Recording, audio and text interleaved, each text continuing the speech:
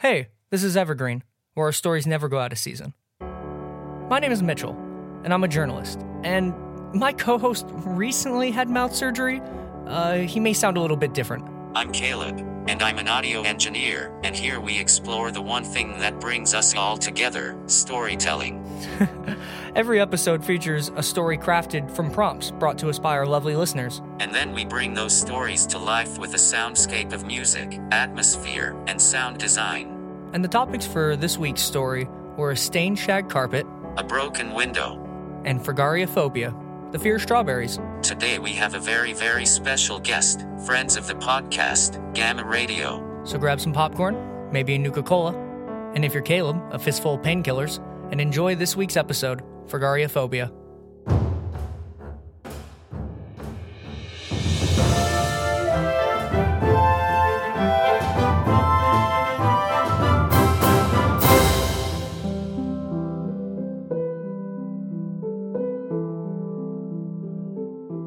I was stupid. I know I was. But you always think it's going to be okay, don't you, when you do these things? It was just after we moved into our new flat, me and Marie, and we'd never lived together before, and to be honest, maybe it was a bit soon to move in with someone anyway, because it had only been a year since we met. Infatuation is a funny thing, though, and makes you foolish. We both had got something we really wanted for the flat, and I'd fallen in love with this painting by this guy I know from work, and it was this awesome picture of a cow, like you get in any old pastoral painting, but you can see spots under the skin where machinery had replaced the muscles, and so whilst it looked like a real cow, it still looked mechanical, and I thought it said something about how we eat so much artificial food. It's hard to tell where one stops and the other begins. Anyway, that painting was my pride and joy, and I put it up above the fireplace the moment I got home, and I looked at it every day. It sounds weird, but you like what you like, don't you? Marie's choice for the flat was really expensive, but it was a lush shag carpet that felt like you were walking on a cloud rather than just a carpet. But you could really feel the quality of it under your feet, and to be fair, I really liked it too. Marie hated my picture, she just didn't get it, which is fair, but this was the agreement, and really I would have taken it down if she protested, but she seemed okay with it once she got used to it, and to be fair, it's the only thing she's ever let me put up on the wall before. Everything else is her choice because I don't really care about decoration. I loved this picture though. I wanted more. I wanted a chicken with mechanical legs or a Terminator pig next. Fat chance I'd get it. I cooked that evening for the both of us, and I thought I'd cook my speciality, which is of course lasagna, and what I like to do is chop up a load of bacon and then dice some chorizo into tiny little chunks and mix them in with the mince, so all the lovely oil leaks out everywhere and covers everything in this gorgeous smokiness that then mingles in with the white sauce, which is absorbed into the pasta, and my god, it is good. This one was special, so I made my own egg pasta, and I banned Marie from the kitchen whilst I was making it because I knew she'd want to help, but she just can't do it the way I can. And I wanted to make it extra good, you know. Things have been ropey for a while, and I just thought, maybe this would help. I don't know. When I took it from the oven, it was still bubbling and spitting, so I let it cool slightly on the side before I picked it up with a couple of tea towels to take it through to the table in the living room. I got to the door and opened it with my elbow, but it took a while and the towels were thin and my fingers started burning, and so I rushed to the table to put it down, but I couldn't get there in time and I let go. It landed bottom down and smashed.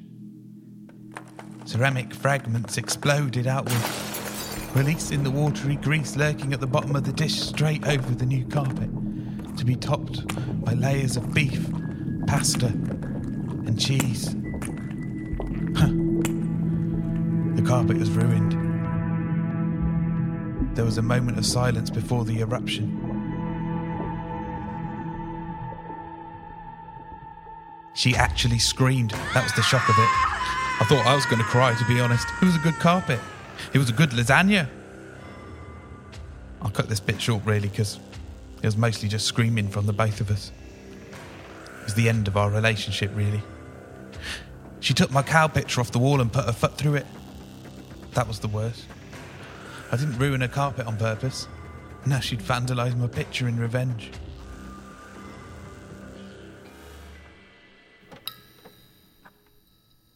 Is that why you did it? Yes, officer. Well, that's where it started. It all broke down from there. She was vicious. A bully. She took it too far. I decided to leave her for good and leave her a nasty surprise on my way out. The strawberries. Yeah, the strawberries. She had a phobia of them, you see. We couldn't eat out. We couldn't go in supermarkets, farmers markets, anywhere there might be a strawberry. She'd start panicking, crying, wailing, all because of blinking strawberries. She couldn't look at a picture of one without having a breakdown. So on the day I left, I brought 20 punnets of them and left them around the place. In the teapot, on the mantle, on the toilet seat, everywhere. I rigged up a couple of punnets over the doors too, so they dropped on her head as she closed them behind her. I thought she'd have a bit of a scare, you know. She'd get over it. But I had to do something to show her she couldn't push me around anymore, bully me. I didn't think. I waited outside with my phone ready to film her screaming her head off when she ran outside. I was going to put it on Instagram. Next thing I know, she had a phobia of strawberries because she was allergic. Are you saying you were unaware of this? I had no idea. According to this report, she made her way through her own flat that you had laced with a deadly substance. You hid a total of 274 strawberries around the flat. You placed strawberries on doors that fell on her head and barred the way behind her. You created a strawberry gauntlet that forced her into her bedroom, the door of which dropped yet more strawberries between her and safety. She couldn't call for help because you'd covered the phone in strawberries too. She had an allergic reaction, panicked, and threw herself through her bedroom window, which shattered. She fell 3 stories, landing impaled on the street railings below, where she died. I didn't mean it. I didn't know. I'll leave you here to think about that. I didn't know. You receive a summons in the morning. I didn't know.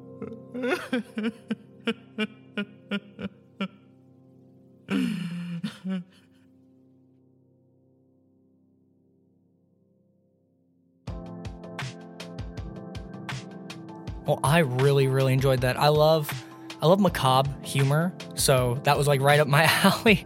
I'm really glad we finally got to do a comedy. Phobia is something that a friend told me about, and phobias are always so much fun in storytelling. I'm really happy that Gamma Radio, that they were able to just use that. I really loved it. It's the kind of thing that I'm not super talented at writing, so I really enjoy when another writer can come in and do realistic dialogue and kind of that kind of mumblecore storytelling style. Caleb, what did you think about it? Absolutely. I seriously loved the episode too. I think the guys behind Gamma Radio are incredibly talented and hilarious. This story was really dark. I loved it. I really like how they used the topics so thoroughly. I love getting to see how everyone used the topics so differently in their own stories. I'm sure someone's going to joke about how we still sound just as human and fluid as we normally do. Well, yeah, so it was a lot of fun getting to hear their story, and I got to watch Caleb work on it. And rather than us just telling you about Gamma Radio, we actually have a nice message from Rob, who's half of the podcast team. Hello, my name is Rob, and I'm one half of the Gamma Radio podcast, which is a post-nuclear comedy set 200 years after a nuclear war in the wastelands of Great Britain. It's a radio show hosted by 2 hapless DJs, Dave and Fogg, as they deal with the trials and tribulations of the wasteland's inhabitants, and it's very silly and a bit rude. But this story is something completely different. I wrote this story for the Evergreen podcast, which you probably know because you're listening to it right now. And they gave me 3 things to use for this story, which was strawberry phobia or fragaria phobia, a broken window, and a stained shag carpet. So what I really wanted to do with this story was to mislead you and trip you up. I started writing it as an almost stream of consciousness diatribe focusing on the banalities of standard urban relationships and the kind of tiny imperfections and niggles that people harbour and keep buried.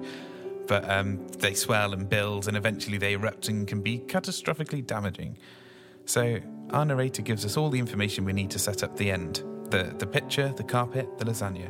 He goes into much detail about his pitcher and his cooking process, partly because they are clear, strong, vivid memories for him in this moment, and partly because I wanted you to think this was going in a different direction, that the focus would be the carpet, the lasagna, but instead it's just a catalyst.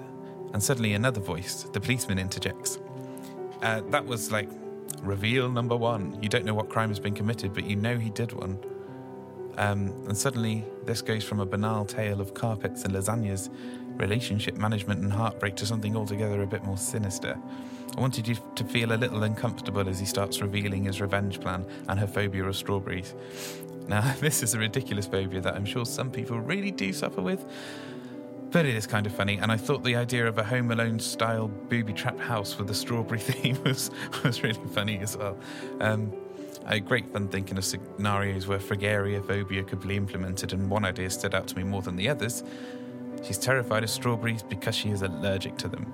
To her, strawberries can actually be deadly. So originally, the protagonist knew this already and premeditated her murder.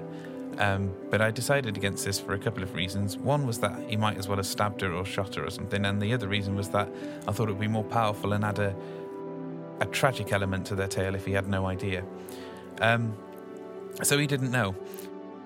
He was daft enough to wait outside her house with his phone ready to film her running out screaming. And it was only at this point that I wanted you to see who he really was. A petty, conniving, mean-minded boy, essentially. Only at the end, when he realises his fatal mistake, when a body lands impaled on the railings beside him, did I want you to realise the impact of what he did. I really enjoyed writing this story, and I hope you enjoyed listening to it too. We can't say how happy we are to have them on. It was really honestly an honor and a pleasure. But looking forward, we need to move on to next week's episode of Evergreen, the next episode of Evergreen, 2 weeks from now. I will be telling a story, actually. Mitchell. Yes, topics. Thank you. So it's time that we get on with that. So, Caleb001, would you mind letting me know what the first topic is? Yes, let me roll them now. 001001010101010. 42. All right. Let me see. That is a rusty nail. And that comes to us from Ron Miller. 66. 66, give me a moment. That is a haunted house amusement ride. And that comes from Angie Warfield. And who could forget 16? Who can forget 16 indeed? That is legal offices from AJ Harris. Wow. Yeah, friend of the podcast. He was here last week, or last episode, in fact. I'm so excited. He's so excited you can just feel his passion in his voice, can't you? I really can't talk. No joke. We believe you. So yeah, if you guys want to, please, we have a Twitter. It's called @EvergreenCast. That's also our Instagram, so be sure to follow those for news and updates and kind of behind the scenes stuff. And keep your eye out. 2 weeks from now, we'll be throwing up a brand new episode, and we may have some surprise news for you between now and then. And sorry the website is taking so long. It's coming soon. Promise. I can't tell if it's Caleb or the website that has a virus that's keeping it from coming on. It could be either, if I'm being honest. Ha. Yeah, that's right. You laugh. So you guys have a great night. Enjoy yourselves. And until next time, there are stories everywhere. Get out of my room. And anyone can tell a story. Good night.